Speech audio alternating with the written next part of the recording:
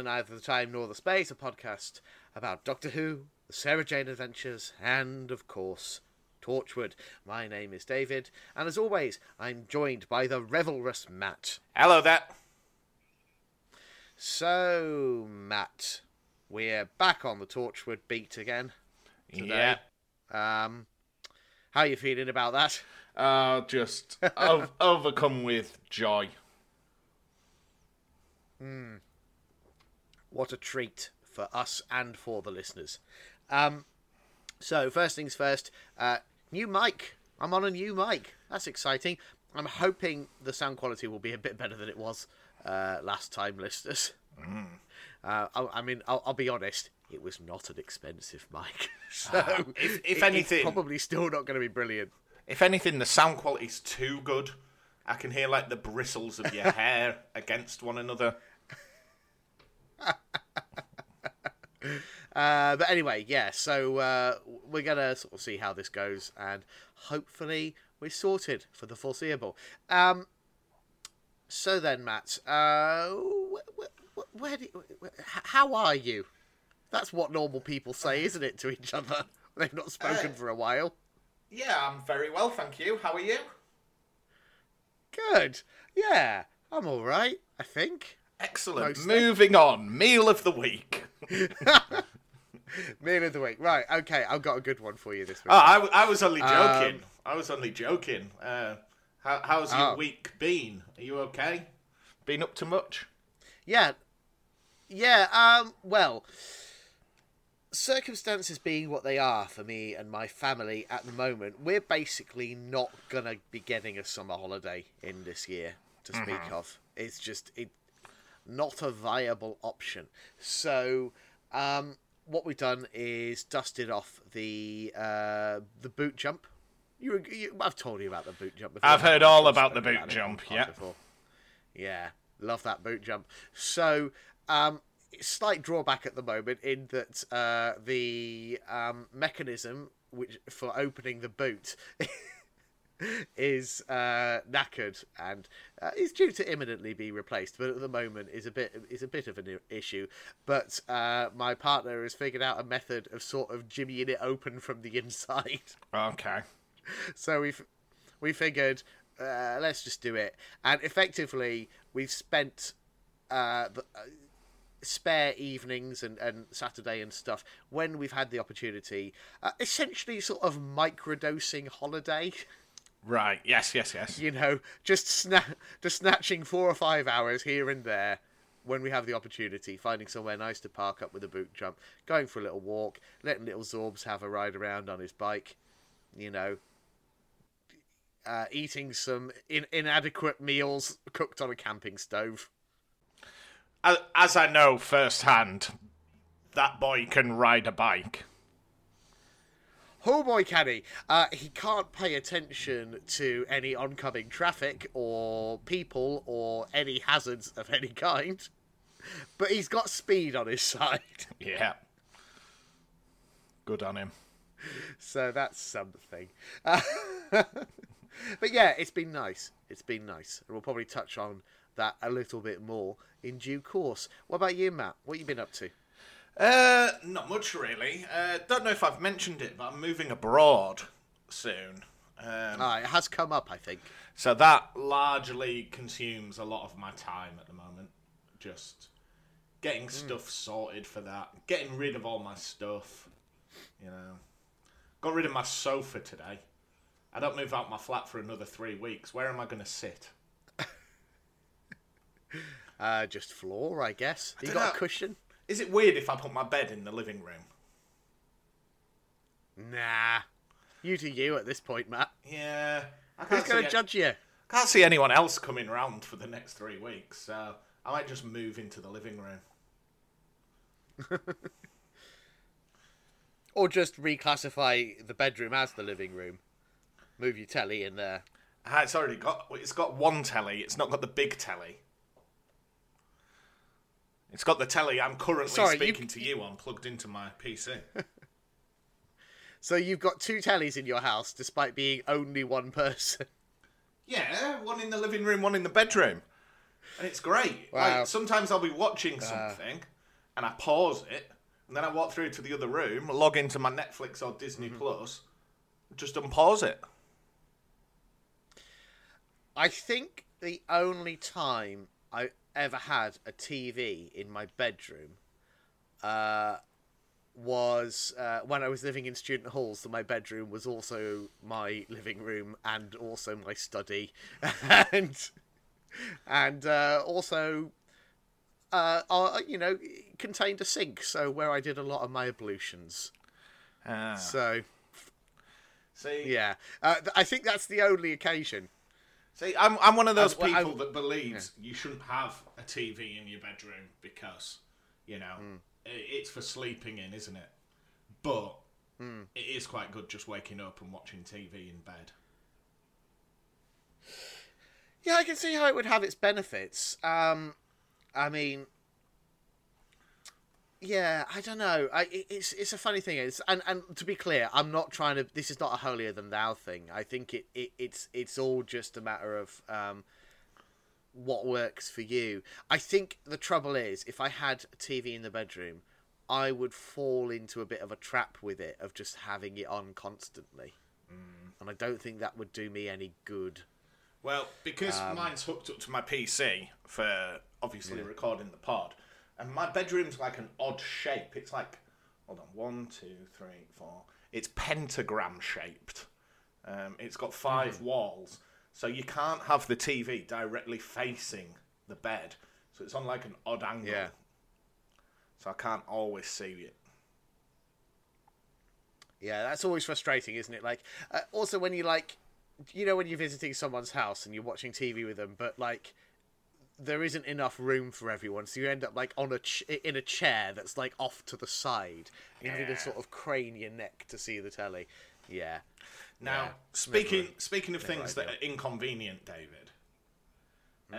Before we started recording, I went to the coffee shop over the road from my house. Got myself a delicious oat milk latte. But because I haven't had anything else today, I think the caffeine's hit me, and I think I'm about to have the worst bout of explosive diarrhea.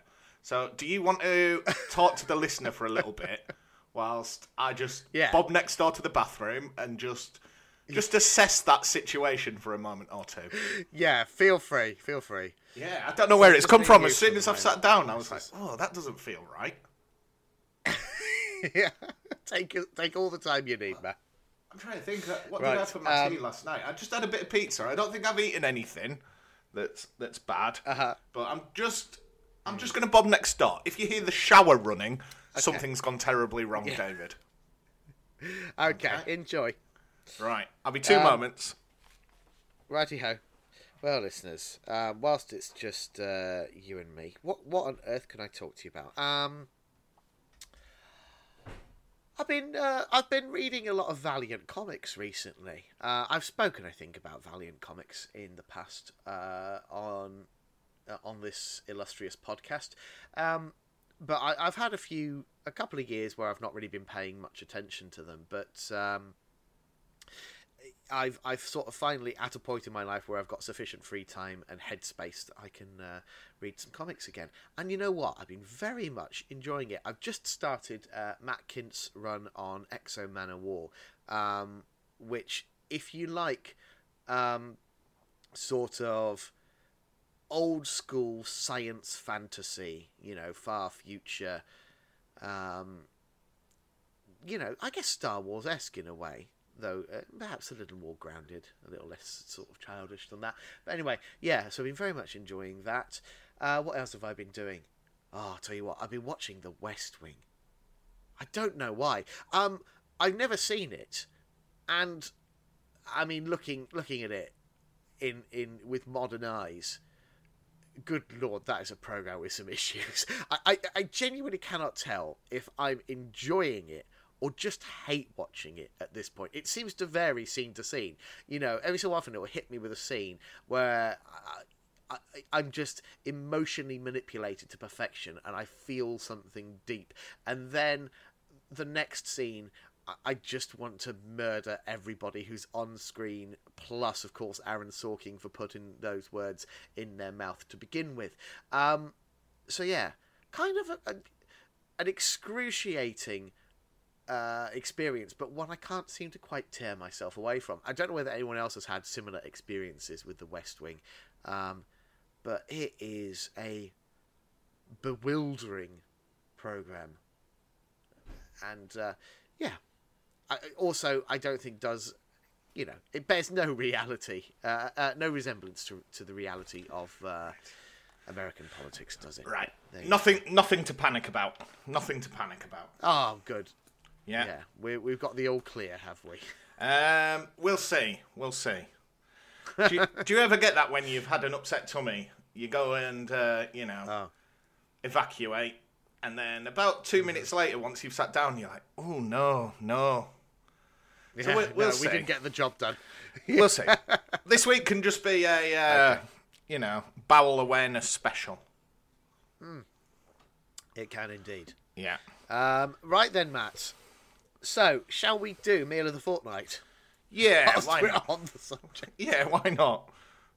Let's talk about the good part of this process. Awkwardly, this morning I got an email from the Amateur Podcast Awards asking if I wanted to make a submission. I think I'll tick that box. Do you want to go to London Amateur in October Podcast to defend Awards. this episode? Good Lord. I mean, presumably they just spam every podcast account they can find. No. They seriously think wanted we've got- us to enter. It would only cost us £30 and we'd have to pay to get to London. Oh, what a bargain. Yeah. What a bargain. Yeah. Flipping heck. Right. Okay, so I've done a lot of talking, Matt. Why don't we start with you? What has been your meal of the fortnight? So the other day, I took a welfare day from work. Just took a day off. And thankfully, one of my colleagues has that day as her day off of the week anyway. So we went rambling here, there, and everywhere. And we were like, well, we'll stop and we'll get lunch after this. So we went to the little town near where you live. I won't name it in case people invite themselves around for supper. And in that town, there's a bookshop that's got a cafe in it. So I went there. There is indeed. And for £7.50, David, you can get their afternoon scone and pot of tea special. So I got a cheese scone. And let me tell you, this was a good cheese scone. Oh, excellent. So, cheese scone. It came with proper butter. But it also came with, and what's quickly becoming one of my favourite foods, and it might explain why I've always got an upset tummy, some chili jam. But then also big wedge of Wensleydale on the top. Crikey. It was beautiful. Yeah, no, that is pure poetry to me, what you've just described there. You have that with a pot of Taylor's of Harrogate Yorkshire Gold tea. You're onto an absolute winner. Oh man. Yeah, no, that's a good addition to any day, isn't it? Yeah. Fantastic. Didn't buy any books, presumably. No. Because I'm downsizing. I'm moving away. Yeah, of course. I've got all the good books anyway. Yeah, I mean, it's not like they release any new ones these days. Nah. When did we stop books? Was it sort of 2003, something like that, was when they officially stopped books? I don't know. I was going to say more like 30 to 40 AD. Like, when was the New Testament published? Yes, indeed. It's all been downhill from there. I mean, in some ways, you're not wrong. Yeah. But let's not kick that hornet's nest anymore. Yeah. Otherwise, last thing we want is another email from one of our Bible bashing listeners. Like, I like Doctor Who, but do you have to forsake our Lord on a weekly basis? I mean, to be honest, I honestly can't remember whether you edited it out or not. But I mean, there is that episode, I think fairly early into our run, when I just referred to God with a C bomb. Yeah. So, you know, I feel like if we had any fundamentalist listeners, they probably wouldn't have made it past that. No. It's all right. They're here for Doctor Who because they love works of fiction. Mm-hmm. You know. Matt, shall I tell you about my meal of the fortnight? Is it an apple in the Garden of Eden, tempted by a talking snake? You know what? It's not, but it's closer than you might think to that, Matt. Oh wow. So, on the subject of dusting off the boot jump, our first stop on that itinerary over the last few days was a stop off at Newgate Bank, which is sort of just the other side of Helmsley, Matt. Yep. Now, if you're going Helmsley way, nice. Did you go to Thomas the Baker HQ? I didn't, because we'd already packed some food and we were going after work on a Thursday evening, so it was, you know, shutting up time by the time we were passing through Helmsley. Okay. I'll forgive you this once. Yes, indeed. But yeah, no, it's a really, really nice bit of woodland on quite a steep bank, so you've got like gorgeous views of the North Yorkshire moors. And and one of the nicest things about it, one of the things that makes it particularly great for boot jumping, is that the car park itself is absolutely full of trees, and you've basically got little private horseshoe-shaped bays where you're surrounded by trees on three sides. So it honestly feels like a campsite. They got little signs up saying no overnight stays, and it's just like, yeah, they must get a lot of overnight stays though, because why wouldn't you? But anyway, when we got there and had a little toddle around, we very quickly discovered it is bilberry season, Matt. Oh. The bilberries were out in force, and I'm going to be honest, I had a couple of fistfuls of those guys, because I love a bilberry. If your listeners, if you're not familiar with a bilberry, sort of like a smaller, sourer blueberry, I guess would be the easiest way to describe it. Yeah, I think. Yeah, I don't know. Like, blueberries have got like quite a muted taste, haven't they? Yeah, but bilberries are they are full on. They are an experience.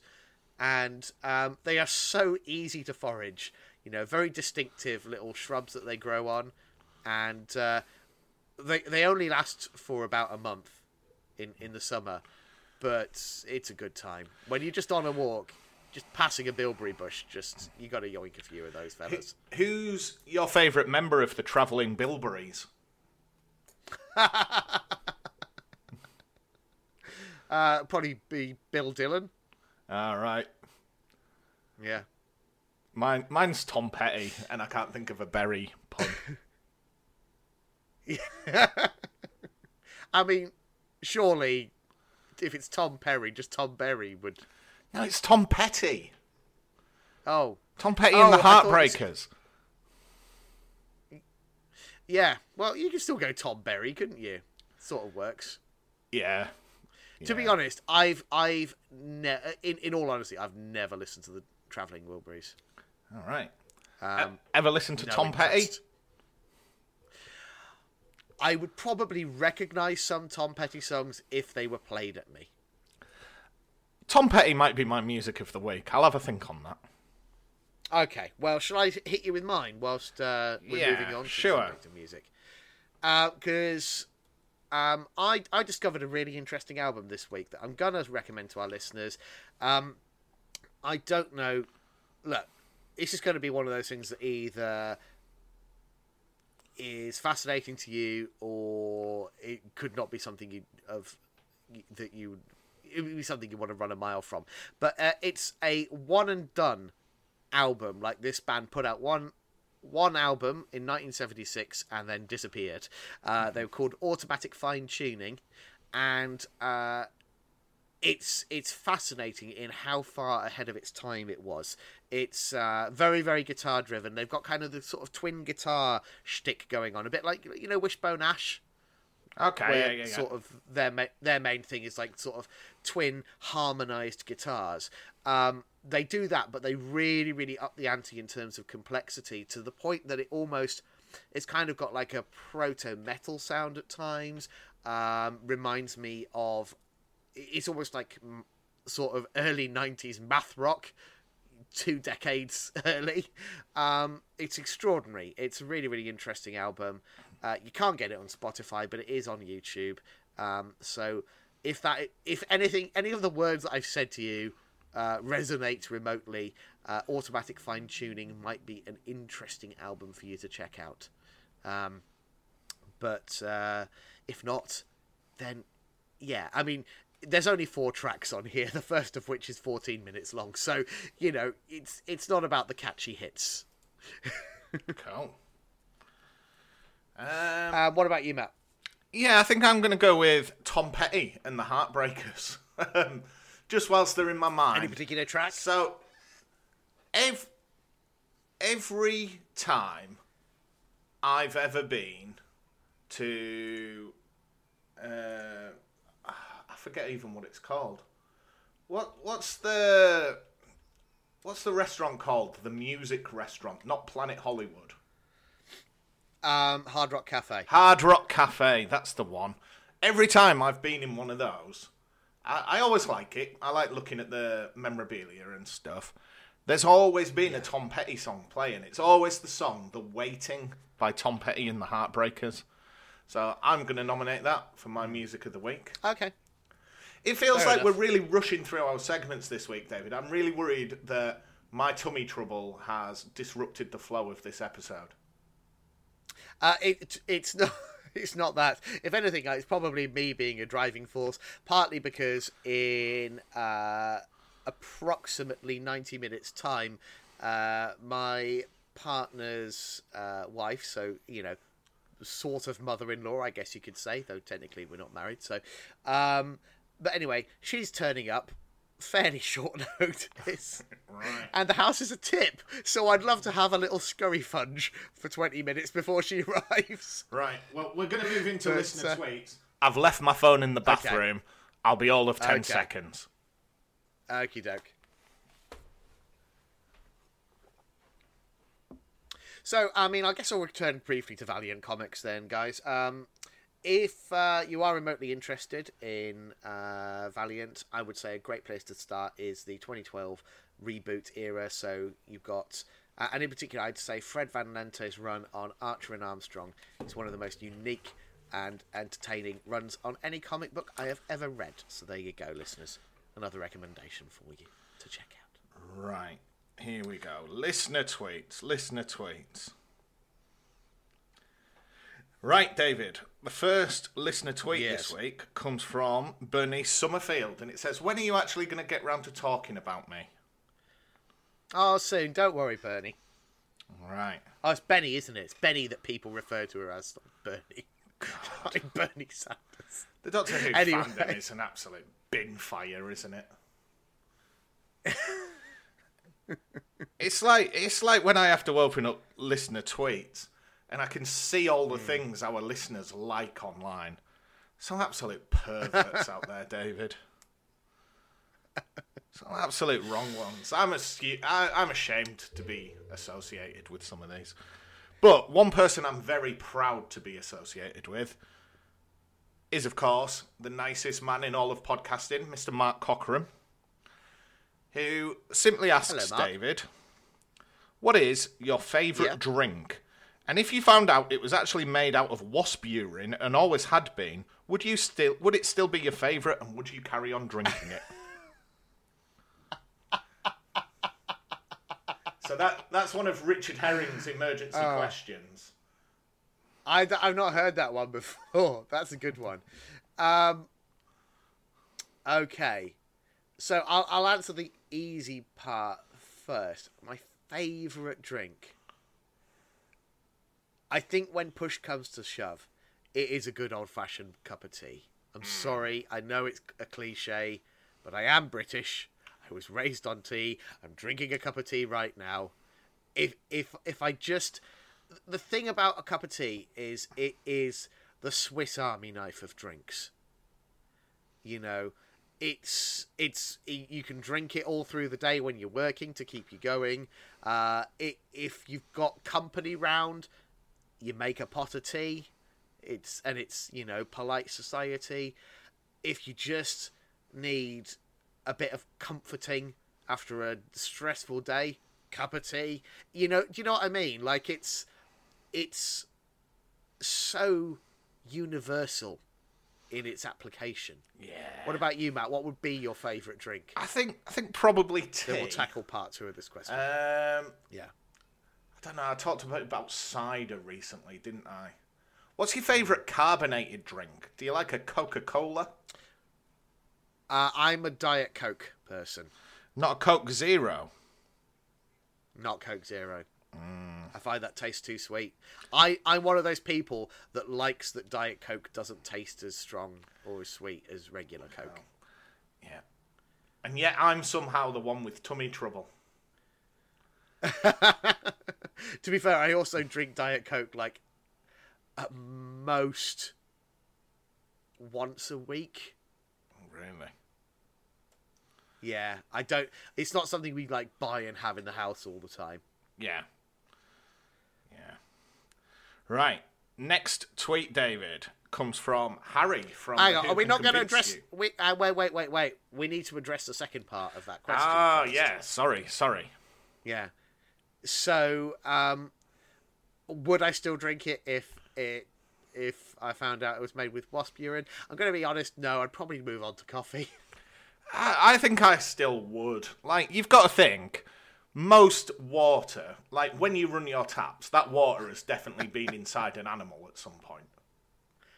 Oh, of course, at some point, but yeah. like on a sort of homeopathic level, it's not... I don't know. I don't think I'd feel great about it. Do you eat figs? Because aren't they basically just dead wasps? I do not eat figs. No. I find them to be gross. Figs have got no place on a cheese plate, I'll tell you that for nothing. Oh, yeah. No disagreement for me there. I think I definitely would. Then. Like, it's just... Okay. Just wasp pee, innit? Right. Harry from Who Can Convince You says, he's asking us for fashion advice. Gig outfit ideas. Okay. I was thinking a white shirt with black waistcoat or black shirt and black waistcoat. I think you should go full Rick Wakeman. Sequin cape. Okay, yeah. I'm gonna say go full Elton John and just go dressed as Donald Duck. Right, question 2 from Harry. Who is the strangest person you know and why? Please don't hold back. Well, I think I know what your answer is probably going to be, Matt. Who is the strangest person? I mean, at the moment, I've got to be honest, it's Little Zorbs. Ah. This morning, he dedicated a solid 30 minutes of his day to drawing an intricate biro diagram of a mashed potato machine that plugs itself into the mains. Don't know where it gets the power in which to do that from. Maybe it's got a battery as well. But yeah, it makes mashed potato. Happy people can use it, and sad people can use it as well, but only if they're using it to make themselves happy. Ah, that's what he spent his morning doing. Yeah, but certainly, but like at the moment, I'm just like, what is happening in your brain, my lovely child? Like, what neurons are firing in what order to produce that? To be honest, it's coming from a place of jealousy. You know, I used to be a very creative person, and I feel like my creative days are behind me. But anyway, yeah. What about you, Matt? I'm going to say an entire demographic of people, and I'm just going to say supply teachers. They are absolutely the worst, most abhorrent group of people. Like, I can understand why they can't get full-time employment. I mean, what?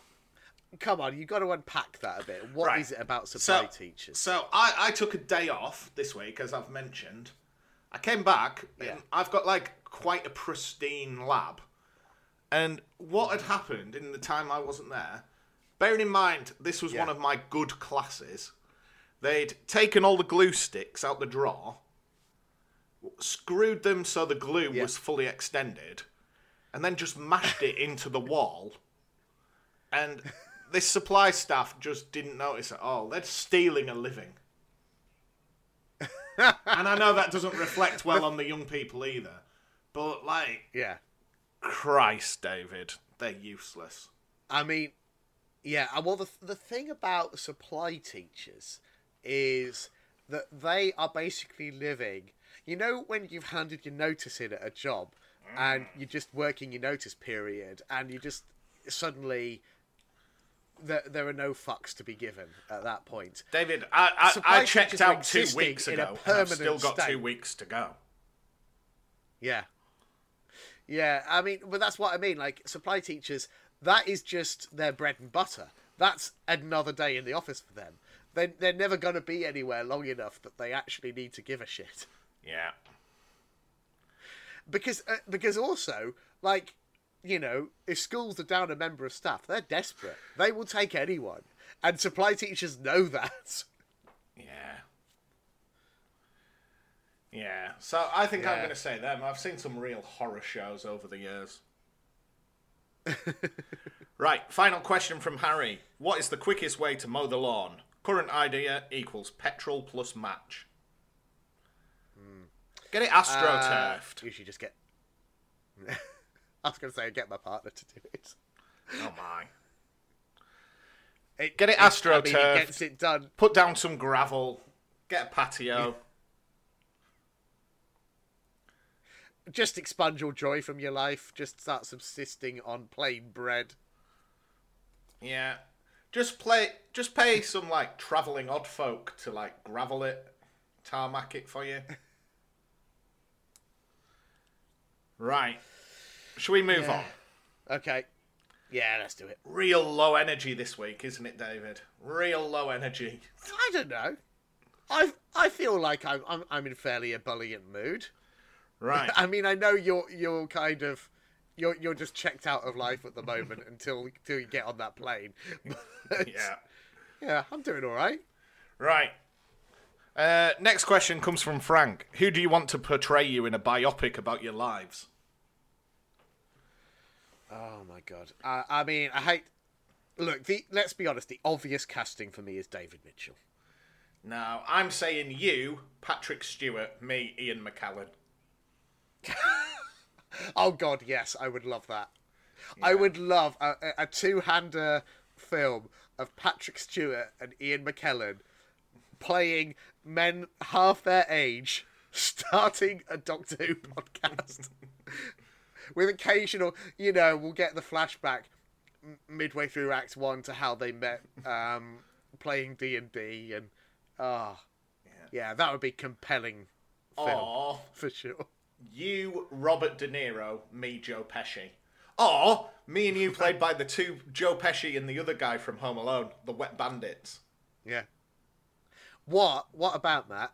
What about we just play each other? I play you, you play me. Yeah. Or we get Andy Serkis to do motion capture. Yes. Yeah. But specifically, motion capture of us as sort of like cartoon troll men. Yeah. I don't want realism here. You can have the Smeagol voice and I'll have the Gollum voice. Right, okay, we better move on. Right.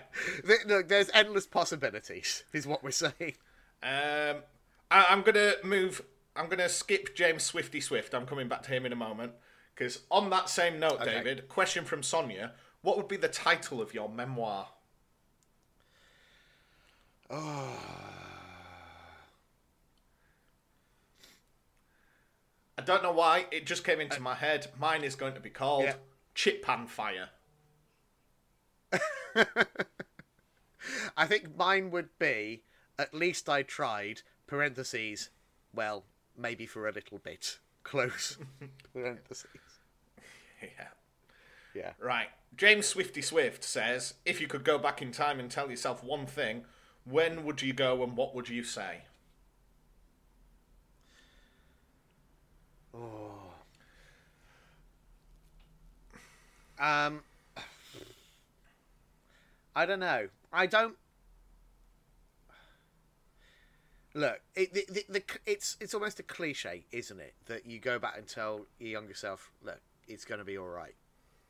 And look, I don't want to suddenly like be on a downer and be all serious and stuff, but that is what comes into my head, because I'm going to be honest, did not have a happy childhood, and I'm in a much better place these days. So that is something that I think my younger self genuinely would have needed to hear. So it might be a cliche, but I think it's very true in my case. I'd go back about 5 years to when we were talking about starting a podcast. And I'd go, look, you don't like Doctor Who now. It's okay. Like, it's not going to embellish your life in any real way. It's up to you. Probably just don't do it, okay? Keep your Saturdays free. You know, you can go out walking, see a bit of the world. It'd be fine. Yeah. Because apart from anything else, you know, David's saying, "Look, we'll give it a go. We'll do 3 months or something, but you're gonna get locked in, Matt. Yeah, big commitment. It's not gonna go away." Yeah, I would go, right. You know those 2 things you've got going on in your life at the moment: the podcast and the marriage. Which one do you think will outlast the other? Because I think you'll be surprised, my friend.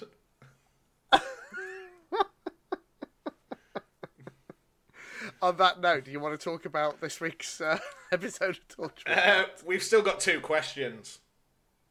All right, okay, that would have been a perfect segue, but yeah, we'll tackle the last couple of questions. Ariel says, "Are you going to listen to Speak Now, Taylor's version?" That's the new Taylor Swift album, I think, David. And I'm going to say right, okay. no, right? I don't like this Taylor Swift re-releasing all her old albums because, oh, the record label owns the originals and I got to make... You signed that contract. Fuck Taylor Swift. But also, I mean, look, I respect artists wanting to have creative control, but is she not already, like, fantastically wealthy? Regardless of what the details of her contract. Oh, but the men in suits are taking the money away. Nah, screw her. She signed that paper. Yeah. Yeah. I mean, she's still, you know, she probably could still, you know, has a personal wealth equivalent to, you know, the GDP of a minor African state or something. You know, she's probably doing all right. Regardless. Anyway, I'm being very cynical. The real answer is I have no interest in Taylor Swift, so no, I won't be listening to her new album. I don't think I've ever consciously listened to a Taylor Swift album. Yeah. It's not my direction of travel. Right. Last question. James Courtney says, "How do you make a scone?" Well, I think I've outlined that. You just buy one, put chili jam on it, and put a big slab of Wensleydale on top. I mean, the answer is Biro. What, follow the Biro book? You can't go wrong with a Biro scone. Yeah, you can't go wrong with their recipe for either a plain scone, fruit scone, cheese scone. They've got you covered. Always make sure as well, if you do cheese scone, a little bit of mustard powder really, really picks it up. Oh, yeah. Essential. Yeah. Absolutely essential. Yeah. Right. Should we talk Torchwood? I suppose we'd better had. So, 2 episodes this week. We are discussing Something Borrowed and From Out of the Rain. Let's start at the beginning, Matt. Something Borrowed. What did you make of this one? I mean, to be honest, I'm assuming it hit a little too close for home for you, because I imagine your own wedding transpired in a very similar fashion to what we witnessed. Yeah. Yeah, it was doomed from the start. Don't know how I didn't see it coming. I don't know if this is the worst episode of Torchwood, but it's probably in my bottom 3. Really? Yeah. I'm going to be honest, Matt. I had a good time with this one. Look, I am not going to sit here and say this was good TV.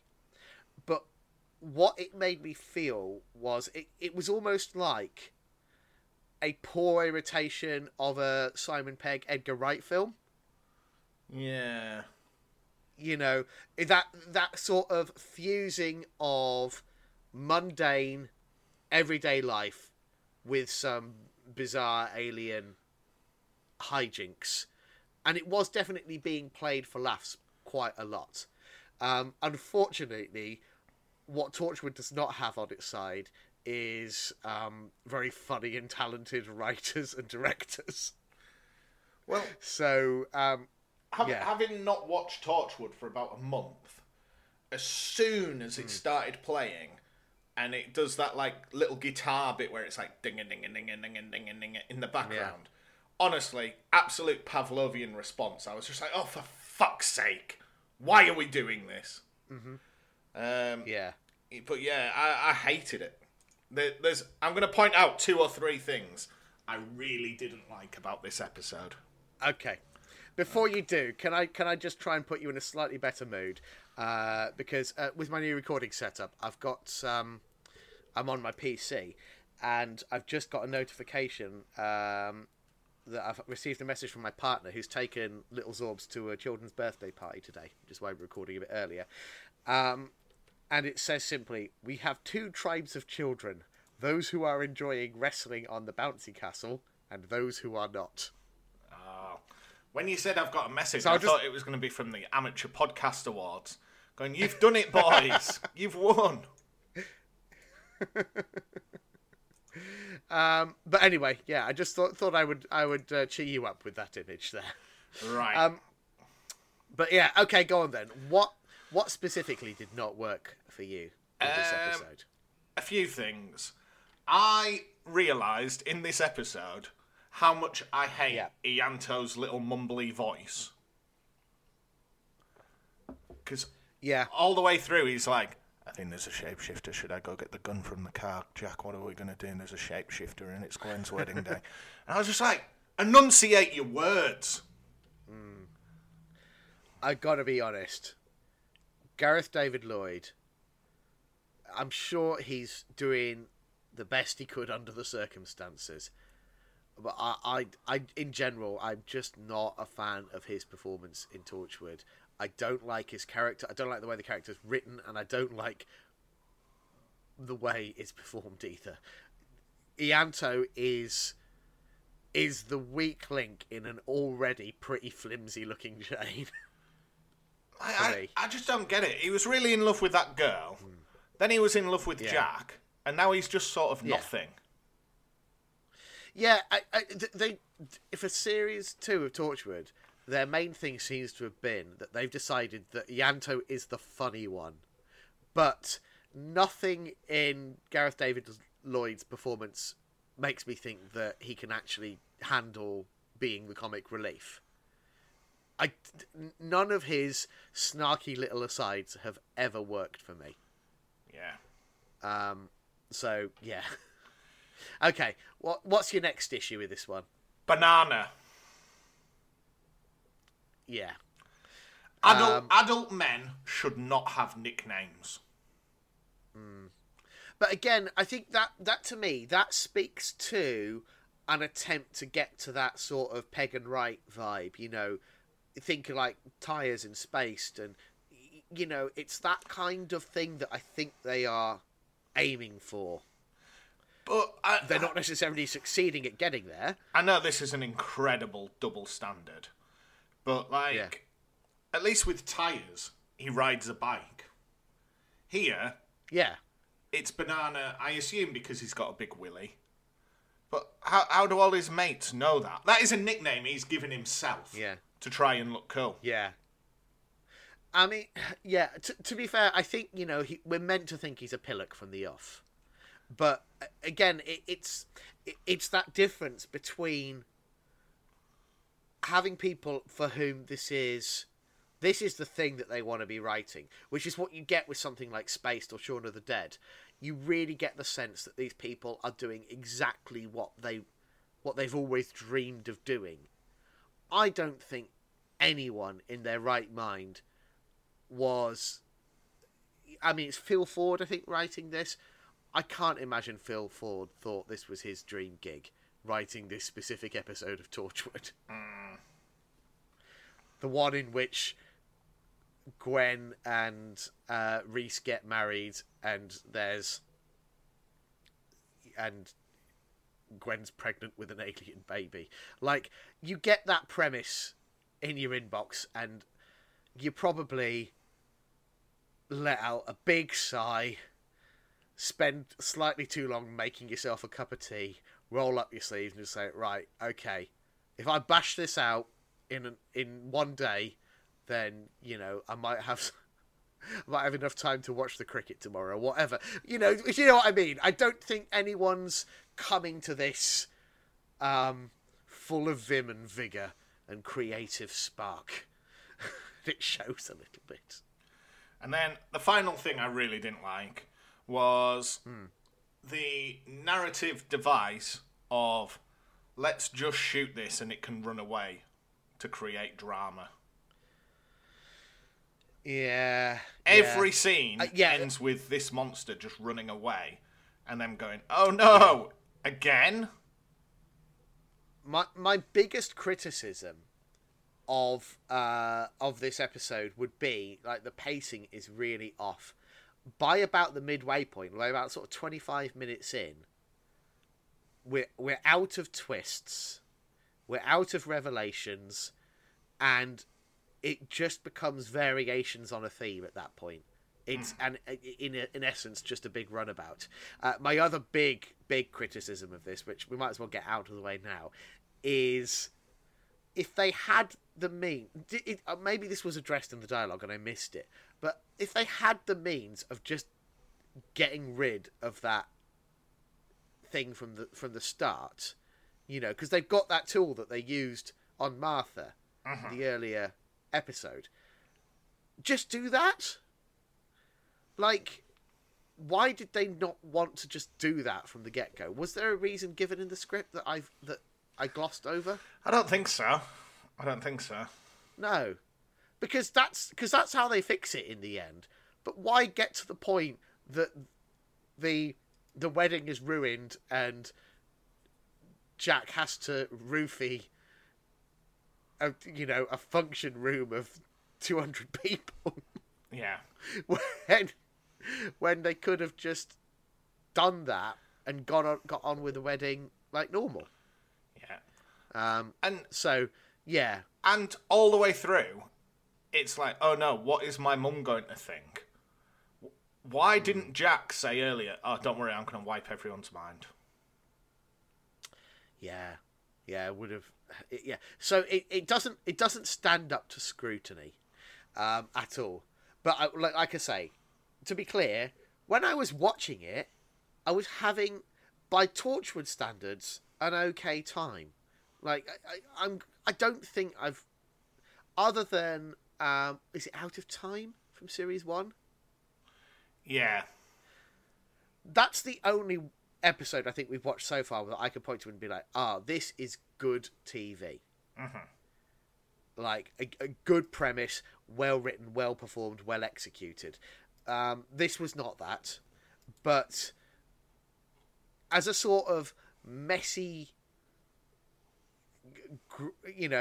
sci-fi horror farce, which is what essentially we had here, I thought it was at least somewhat entertaining, even if it was shambolic. Right, shall we dive in? Anyway, shall we quickly rattle through the plot and then we can move on. Right, Something Borrowed, episode 9 of season 2 from the 5th of March 2008, written by Phil Ford, directed by Ashley Way. We open on Friday night, which is Gwen's hen do, or, as I've termed it, my personal idea of hell. earlier in the evening, they'd been hunting aliens, a shapeshifter, no less, which bites Gwen on the arm. And we cut back to the Hendu, where she's got a horrible stripper man. It looks horrible. But she wakes up on Saturday, the day of the wedding, with a big old bump because she's pregnant, David. Yeah. That is the something borrowed. Did you have a stag do, Matt? Yes and no.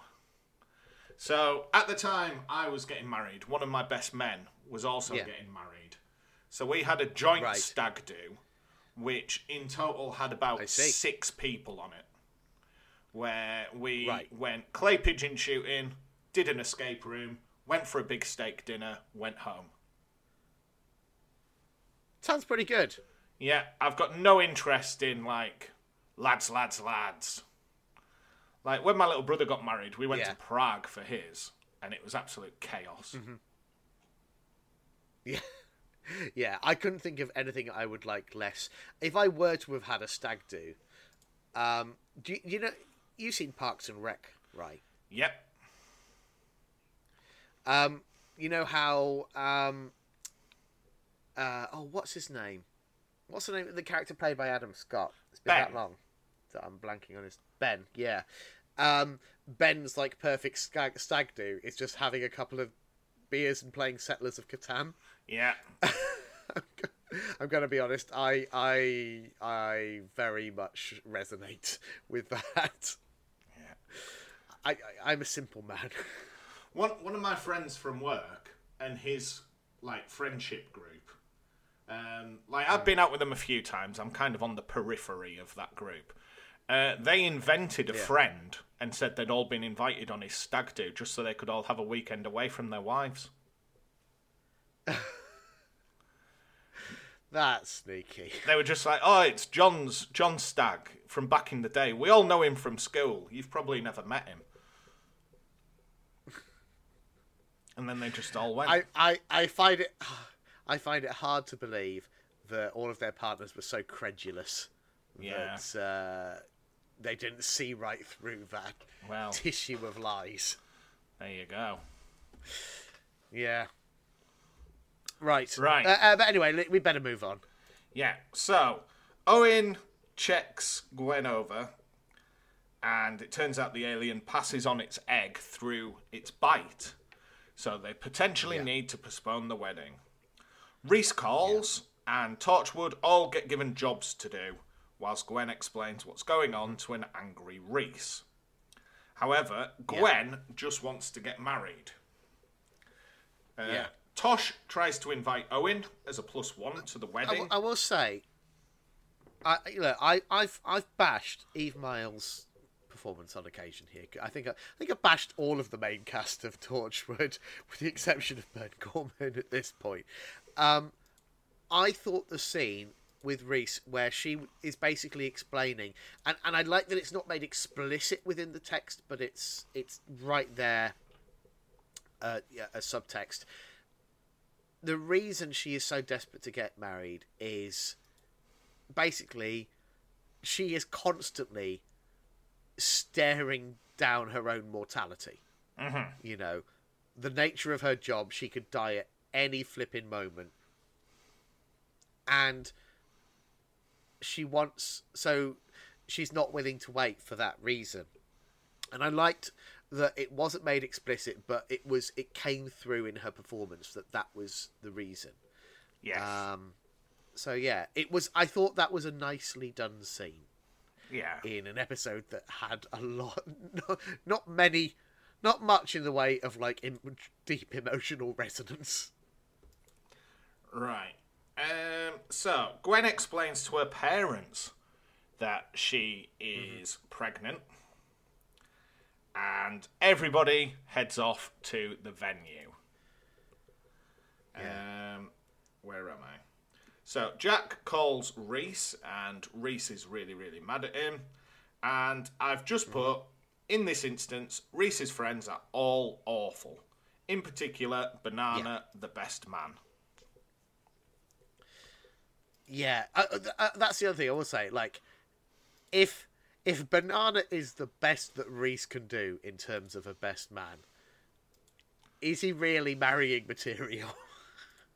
Yeah, I just go Look, without. Yeah. Look, they've done a decent effort, I think, especially in this series, of showing the nobler side of Reese. But you take Gwen out of the occasion, and I'm going to be honest, I think he's just a bit of an oaf.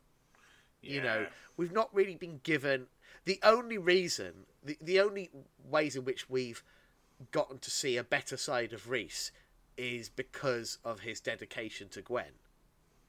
You know, outside of that, I don't get what Gwen sees in him, I guess. Well, all he does is get angry at the drop of a hat. Yeah. It's and like he doesn't seem to have.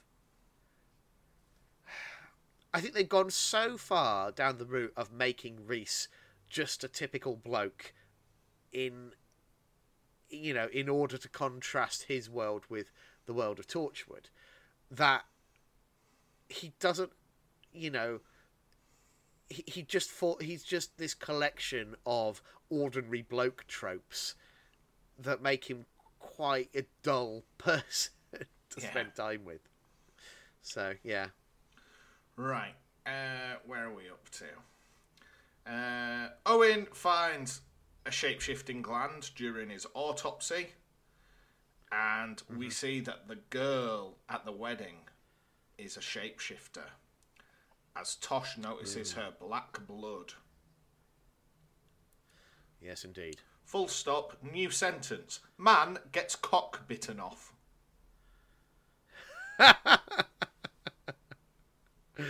Oh, Torchwood never change. Yeah. Right. No, actually, please do change this. Nobody wants this. So, the alien is the female Nostrovite, that once its eggs are planted in a host, the female will rip the host open and get the eggs out as a form of childbirth. So Gwen's going to get torn asunder. Full stop, new sentence. Ianto's shitty mumble voice gets on my nerves.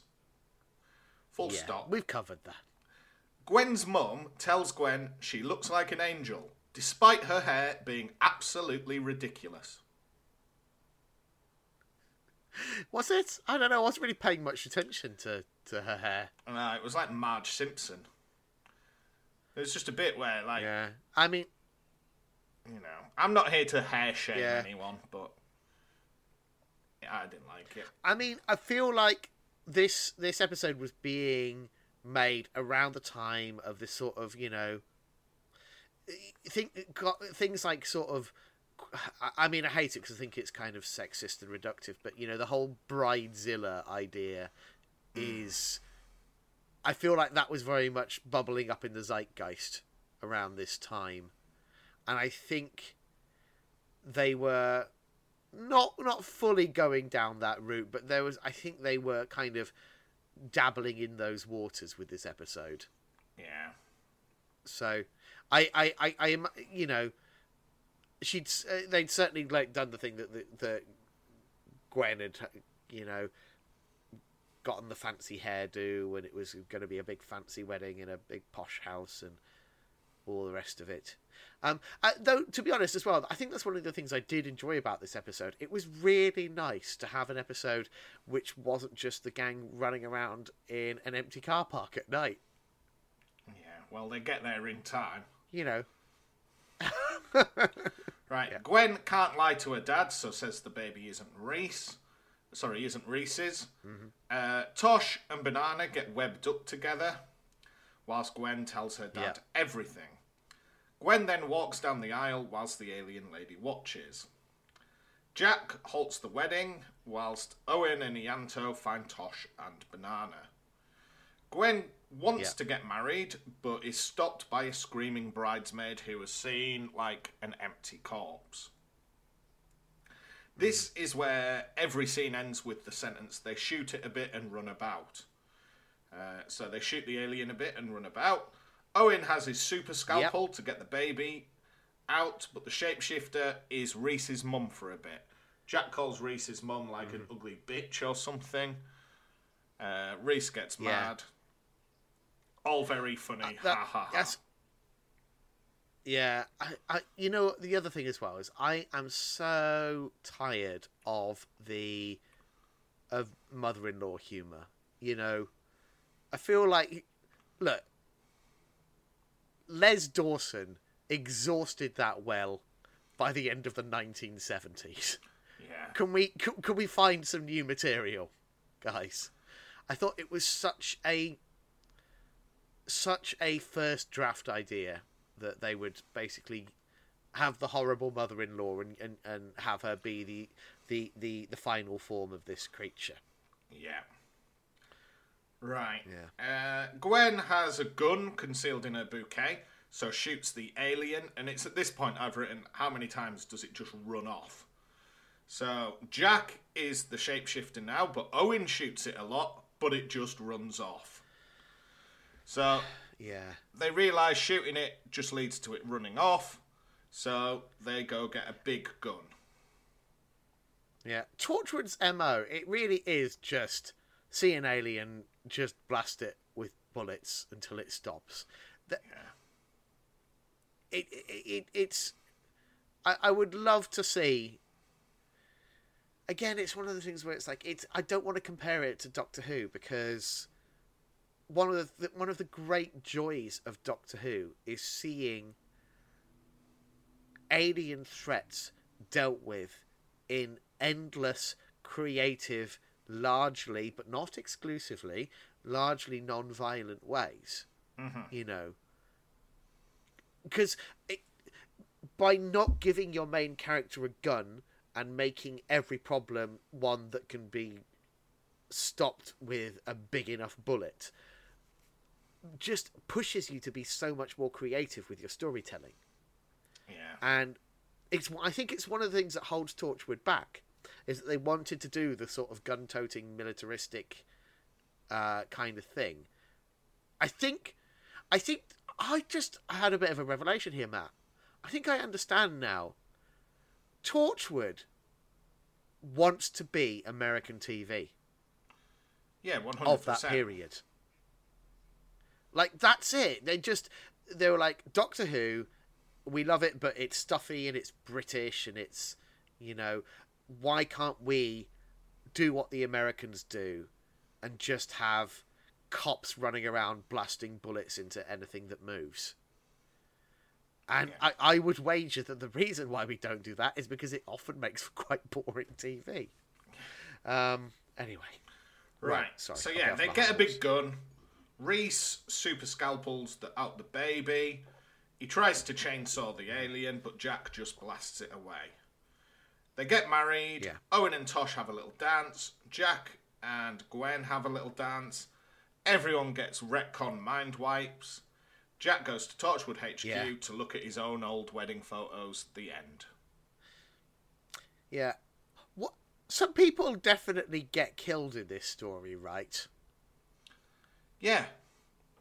So it's going to be retcons. Those families are are going to notice, aren't they?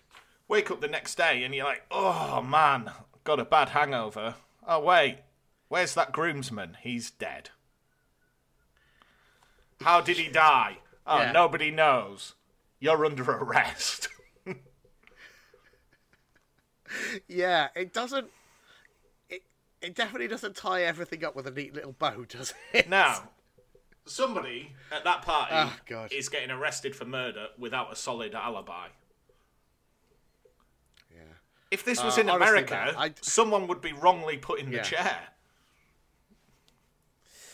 Yeah. You know what? I'm sad now, Matt, because coming into this, I was thinking of something borrowed as like 6 out of 10, stupid little romp, but I had an okay time with it. After talking to you about it and just unpicking the myriad flaws, big and small, I mean, It's not a 6 out of 10, is it? It's Genuinely. It's, I know it's easy to dump on Torchwood, but I'd give this a 2 out of 10. yeah. I think I'd be saying an upper end 4, but that's probably being generous. It's not good, is it? It's just not. It's not good enough. No. Well, thankfully, we've got From Out of the Rain to talk about. Oh, right. Well, okay. So, the first thing I want to say about Out of the Rain is I'm going to note that it is written by PJ Hammond. Yeah. I've got that right, haven't I? Yeah, PJ Hammond. Best known as creator of Sapphire and Steel. I think he wrote an episode for Series 1 as well. Okay. If this was a Sapphire and Steel story, it probably would have been brilliant. As an episode of Torchwood, well, I don't think this works at all. No. What about you, Matt? Like, if anything, this might have been worse than Something Borrowed. Like, what is the resolution here? Some people get trapped in some film, then they get out of the film, and we don't know if it's magic film or what. We don't know if they're aliens. Mm-hmm. They're just like weird ghost people. Nothing is explained. We get a passing reference to Rift Energy, and that's it. That is as far as the explanation goes. And this is what I'm getting at, because like with Sapphire and Steel, what is so brilliant about that show is that it is all about vibe and tone. It throws strange scenarios at you which ask big questions, and it has very little interest in giving you neat and tidy answers, because Sapphire and Steel as entities are completely otherworldly. They are, compared to, say, the Doctor in Doctor who has a great deal of humanity to him. Sapphire and Steel are... Oh, sorry, just bashing my microphone there. Sapphire and Steel are aloof and detached, and just they're happy to help, but they're not, like, they don't have any interest in explaining everything to a human companion or anything like that, like we get in Doctor Who. Mm-hmm. And it's what makes it special and distinct. But in Torchwood, I'm sorry, I wanna understand why things are happening. I need that a little bit, because at the end of the day, Torchwood, part of its DNA is the police procedural, and the satisfying part of a police procedural story is at the end going like, right, okay, I see how all the pieces of the jigsaw fit together now. I see how we've got to this end point. And we just don't get that here. And the other thing I was going to say about it is, I mean, not that I love Torchwood's dedication to just throwing blood and guts and gratuitous sex and swearing on screen to try and convince you that it's an adult TV show.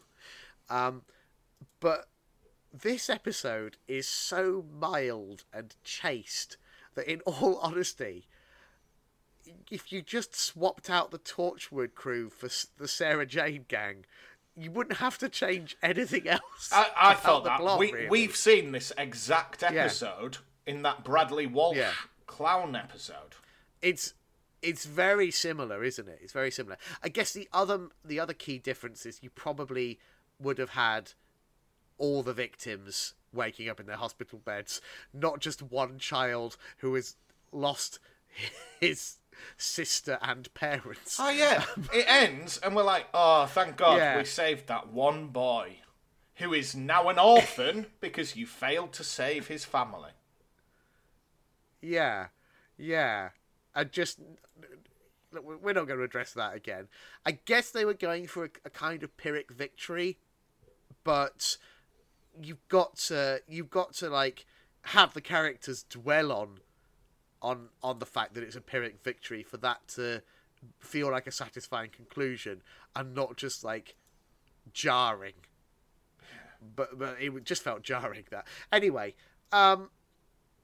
yeah. Should we quickly? So, out of the two we're talking about this week, which did you like the least? Probably. Maybe this one. At least Something Borrowed was trying to do something. This is the most, by the numbers, nothing we've watched. Yeah, it really did. I mean, yeah, I've got to be honest as well. Around about the halfway point, I popped it up to 1.5 speed. I wish I did. I got up early to watch this morning. Yeah, I was so disengaged with it that I was just like, I just need to get this over with at this point. Yeah, it's a shame. It's a shame. I think it's not helped by a few things. It's not helped by the fact that the spooky carnival aesthetic had already been done to death by this point. You know. Yeah. The fact that we'd already seen it in Torchwood, we've seen it in Doctor Who. The opening, the sort of like the prologue. Was it a cold open? I think it probably was a cold open of this episode. The director was trying so hard to give us Tim Burton vibes, but I'm sorry, Tim Burton kind of did everything that he needed to do by the end of the 1990s. So nothing about this felt fresh or interesting or distinct enough to hold my interest. Yeah, I'd agree. Yeah. I'd agree. So, yeah, I'm with you. Look, for all of the flaws of Something Borrowed, this is just so dull. There's nothing to get your teeth into, is there? No. Anyway, come on, let's rattle through the plot and then we can call it a day. Right. So there's an old-time circus, and a girl visits the opportunity to a once-in-a-lifetime show. When she takes the ticket and enters, all of a sudden the whole circus disappears, leaving her mum behind in an empty field. Yeah. Why did the circus keep kidnapping people? Was it just so they had an audience? Was that something? Maybe. I don't know. It's not... Like I say, this... But like that's the main plot point, and we don't know. Yeah. Like I say, PJ Hammond as a writer, he's more of a questions than an answers guy, and I think with the right execution, that could be brilliant. But Torchwood is not, Torchwood is not a David Lynch kind of show. No, it's not meant to be playing in that level of surreal abstraction that you can get away with that kind of writing. Yeah. Right. After the intro, someone is watching an old film and sees a ringmaster in a haunted film reel. This is happening whilst Jack drinks some tea and hears the sound of the funfair. Ianto, Gwen and Owen go to the cinema known as the Electro, which has a history of rift activities. And the boy we saw earlier is the cinema owner's son. So they watch a film of old Cardiff, and the young boy realises it's the wrong film, but he can't change it. But we see Jack on screen. Ooh. Yeah. He then arrives. The girl at a bus stop is approached by the ringmaster we'd seen on screen, who puts her in a bottle. We find out later that he doesn't. He just puts part of her in a bottle. Yes. At Torchwood HQ, the computers break. We don't know why, and it's not explained. The Torchwood team investigate the girl from the bus stop, whilst the ringmaster just goes to a cafe. And I was thinking, how late was it that this cafe was just closing and tidying up? Yeah, because it looks really dark. I mean, I guess if it's sort of dead of winter, it might be like 6 o'clock or something. Yeah, because it just So looked they're like still a there greasy sweeping up, spoon but- cafe, didn't it? Yeah, but honestly, it looks like it's pitch black. It's Yeah, midnight. it's like midnight, and this They're lady's just finally stopped sweeping up. serving cooked breakfasts. Yeah. Torchwood go to the hospital to see the victims, and they watch Yeah. the film again and do see Jack. It turned out Jack used to be part of a freak show as the man who couldn't die. So, does it insinuate that he just shot himself in the face with that pistol? And everyone would go, wow. Yeah, I guess so. But I mean, I'll be honest. I think morality and I can't see that flying. To be honest, in British society of that period, that level of gore in as part of a performance. Plus, at this point in British history, wasn't Jack already Yeah. in the military? Or was this after he'd turned his back on them? At what point does he join Torchwood? We What are is prob- going on in Jack's timeline? Given the age of that footage, I would say this is, to me, it looked like turn of the century, so possibly even pre-World War One. Anyway, But yeah, right. Jack talks about the Night Travelers. Ooh. yeah. We never get any explanation about them. Ianto realises No, the we film don't. has changed since last time they've watched it.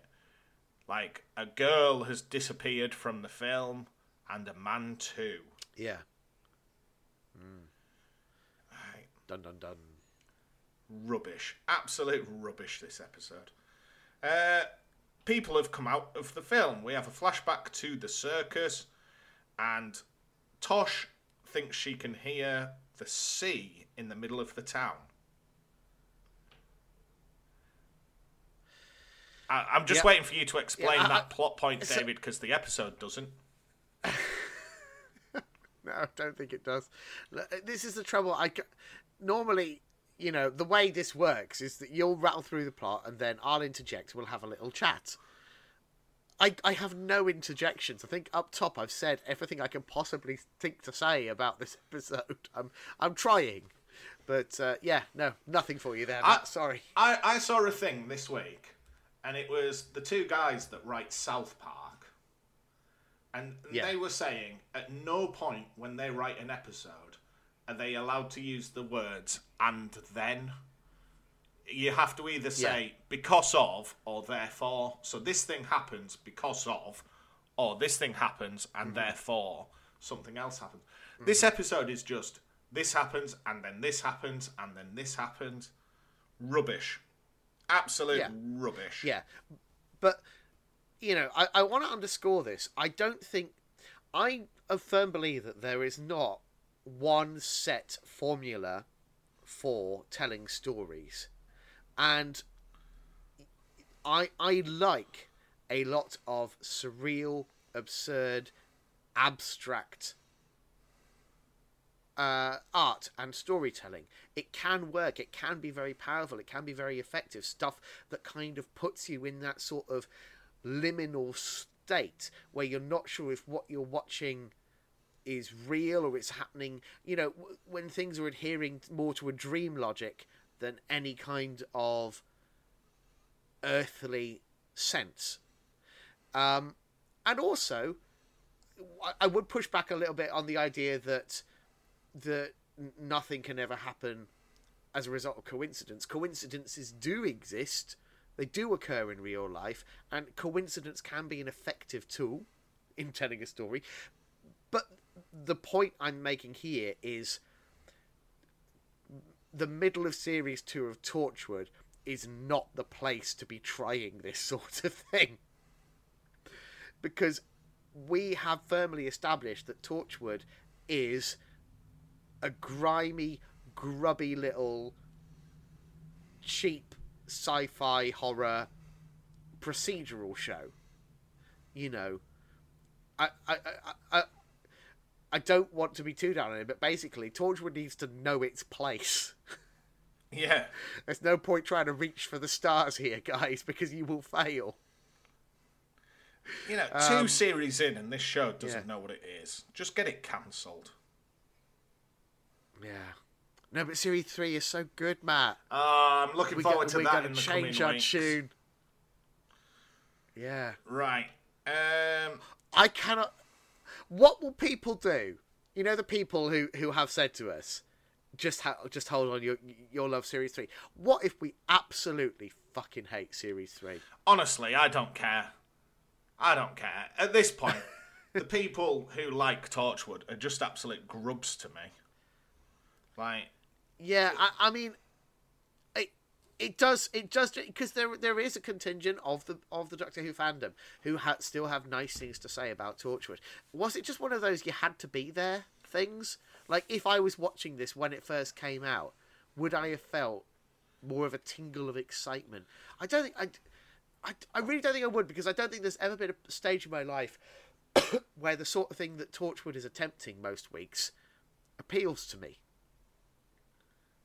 Like, I just feel it feels hard. so disassociated from Doctor Who at this point as well. You know, like the message that Doctor Who tries to give and the message we get from Torchwood, just I don't like it. Yeah, no, I don't. And I think it's kind of, it speaks as well to one of the issues that I have with the RTD era. Excuse me, the RTD era of Doctor Who as well, which is that there is this underlying cynicism. I think RTD does not get... I don't feel people talk enough about what a cynical writer he is. He can give you these moments of hope, but he also seems to have a fundamentally pessimistic view about human nature. And what we are capable of as a species. And whilst that can be a really interesting viewpoint to explore, I would maintain that Doctor Who is not the right venue for that kind of pessimism. Doctor Who, for me, has to be an optimistic show that reminds people that we're capable of better. Yeah. Don't really get that message here, do we? And, no, you definitely don't get it in Torchwood. And you only get it very fitfully, I think, in the RTD era. Which is a shame. And it makes... And I'm sorry for ranting about that, because it's not really relevant to what we're talking about here, but I'm going to be honest, it's right at the top of my brain at the moment. I am so worried about the future of this show, because, look, RTD did a lot of really good, important things, and I don't think we would necessarily be sat here talking about the show now were it not for what he did in 2005. And bringing the show back into public consciousness with such a bang and with such aplomb. He did a lot of great stuff, but I really wish somebody else had been given a crack of the whip. I'm really worried that we are just going to see a return to his vision of Doctor Who, which is only one of many. And it will kind of cement this idea that his is the only correct version of Doctor Who. Mm-hmm. Do you know what I mean? I worry that that's how it will become for a lot of people. That any deviations from the RTD model will be seen as somehow lesser or, just an inferior version. I hope that's not the case. I hope that's just me being sensitive and overreacting a little bit. But we'll have to wait and see. It's weird. It's like the closer we get to November, I'm not feeling hyped. I'm just feeling nervous. We'll probably get there, and I'll have an absolute ball with those 3 specials. We shall see. I hope so. I want to. Anyway, come on, let's wrap this up. Right.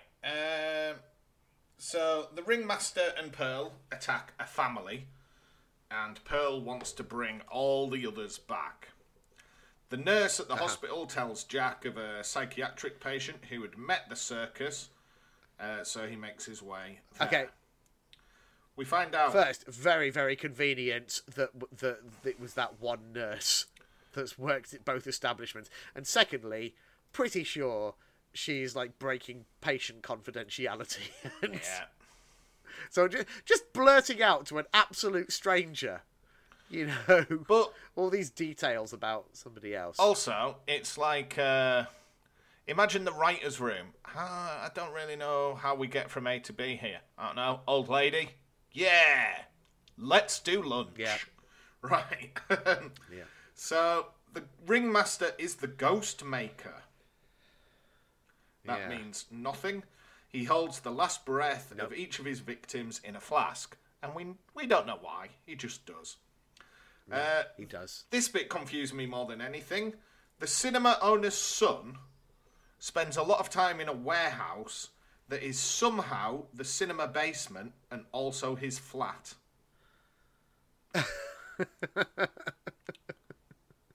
Like, I mean, you know, the housing crisis was already in full swing at this point. yeah.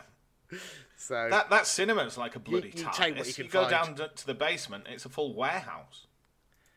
yeah, I'm sure they used like 6 different locations for that one cinema. Right. The cinema owners go to the cinema. Pearl is there. Jack has a plan where he says, I'm going to film them all. That way I keep them on film, basically. We just trap them again Yeah. on film. Uh-huh. So he just walks around with this little vintage camcorder and he fires it like a gun and it looks awful whenever he does it. Yeah. Yeah. Where are we up to? People come out of the film, and Ianto eventually grabs the flask of breaths and runs off. But by now, it's pretty much spilled everyone's breaths. Yeah. Yeah. Jack kills all the circus folk whilst the Ringmaster throws this flask, and ultimately, it just has one breath in it, so they save a little boy. Until we get like a little coda at the end of the episode where someone's at a car boot sale buying some more film that potentially has the same circus people on. Yeah. Okay, fine. Load of crap, this episode. Yeah, I don't know. Oh, you know what? One other thing that I did want to mention. Julian Bleach, who plays the Ghostmaker, better known to Doctor Who fans as Davros. Oh, really? Yeah. Which And do you I'm trying think's to his think better role? I'm just checking on the notes. Yeah, he got cast as Davros for Stolen Earth and Journey's End after this performance, so he obviously did enough to impress them. I mean, to be fair, he has a certain... He's managing to, I wouldn't say do a lot with a little, but he's managing to do something with barely anything at all. Yeah. Do you know what I mean? Like, he's not the problem with this episode. No. But yeah, no, I think he probably made a bigger impact with Davros. Oh, wow. He is a fine Davros, isn't he? I really hope, as long as he's able to do it, they keep him. Is he old man Davros, Davros. like Capaldi Davros? Yeah. They've used him across all the series so far. We've only had one New Who Davros, which is Julian Bleach. Yeah, I mean, he in that 2-parter, he is utterly magnificent. Yeah. His scenes with Capaldi are spellbinding. Good stuff. Yeah. Right. Yeah. Well, it's nice that we can end on a positive note, admittedly talking about a completely different episode of television. Yeah, so... Right. Next time, Matt, we are wrapping up Series 2 of Torchwood. I'm Got not dragging 3 this out episodes any to longer. go, haven't We are 3 episodes, and do you want to know a little treat as well? Go on. All 3 written by Chris Chibnall. Oh, great. We are going to be discussing Adrift, Fragments, and Exit Wounds. Hooray. I'm excited already. So, yes, very much looking forward to that. But until then, as always, thanks ever so much for listening. Until next time, cheerio. Bye now.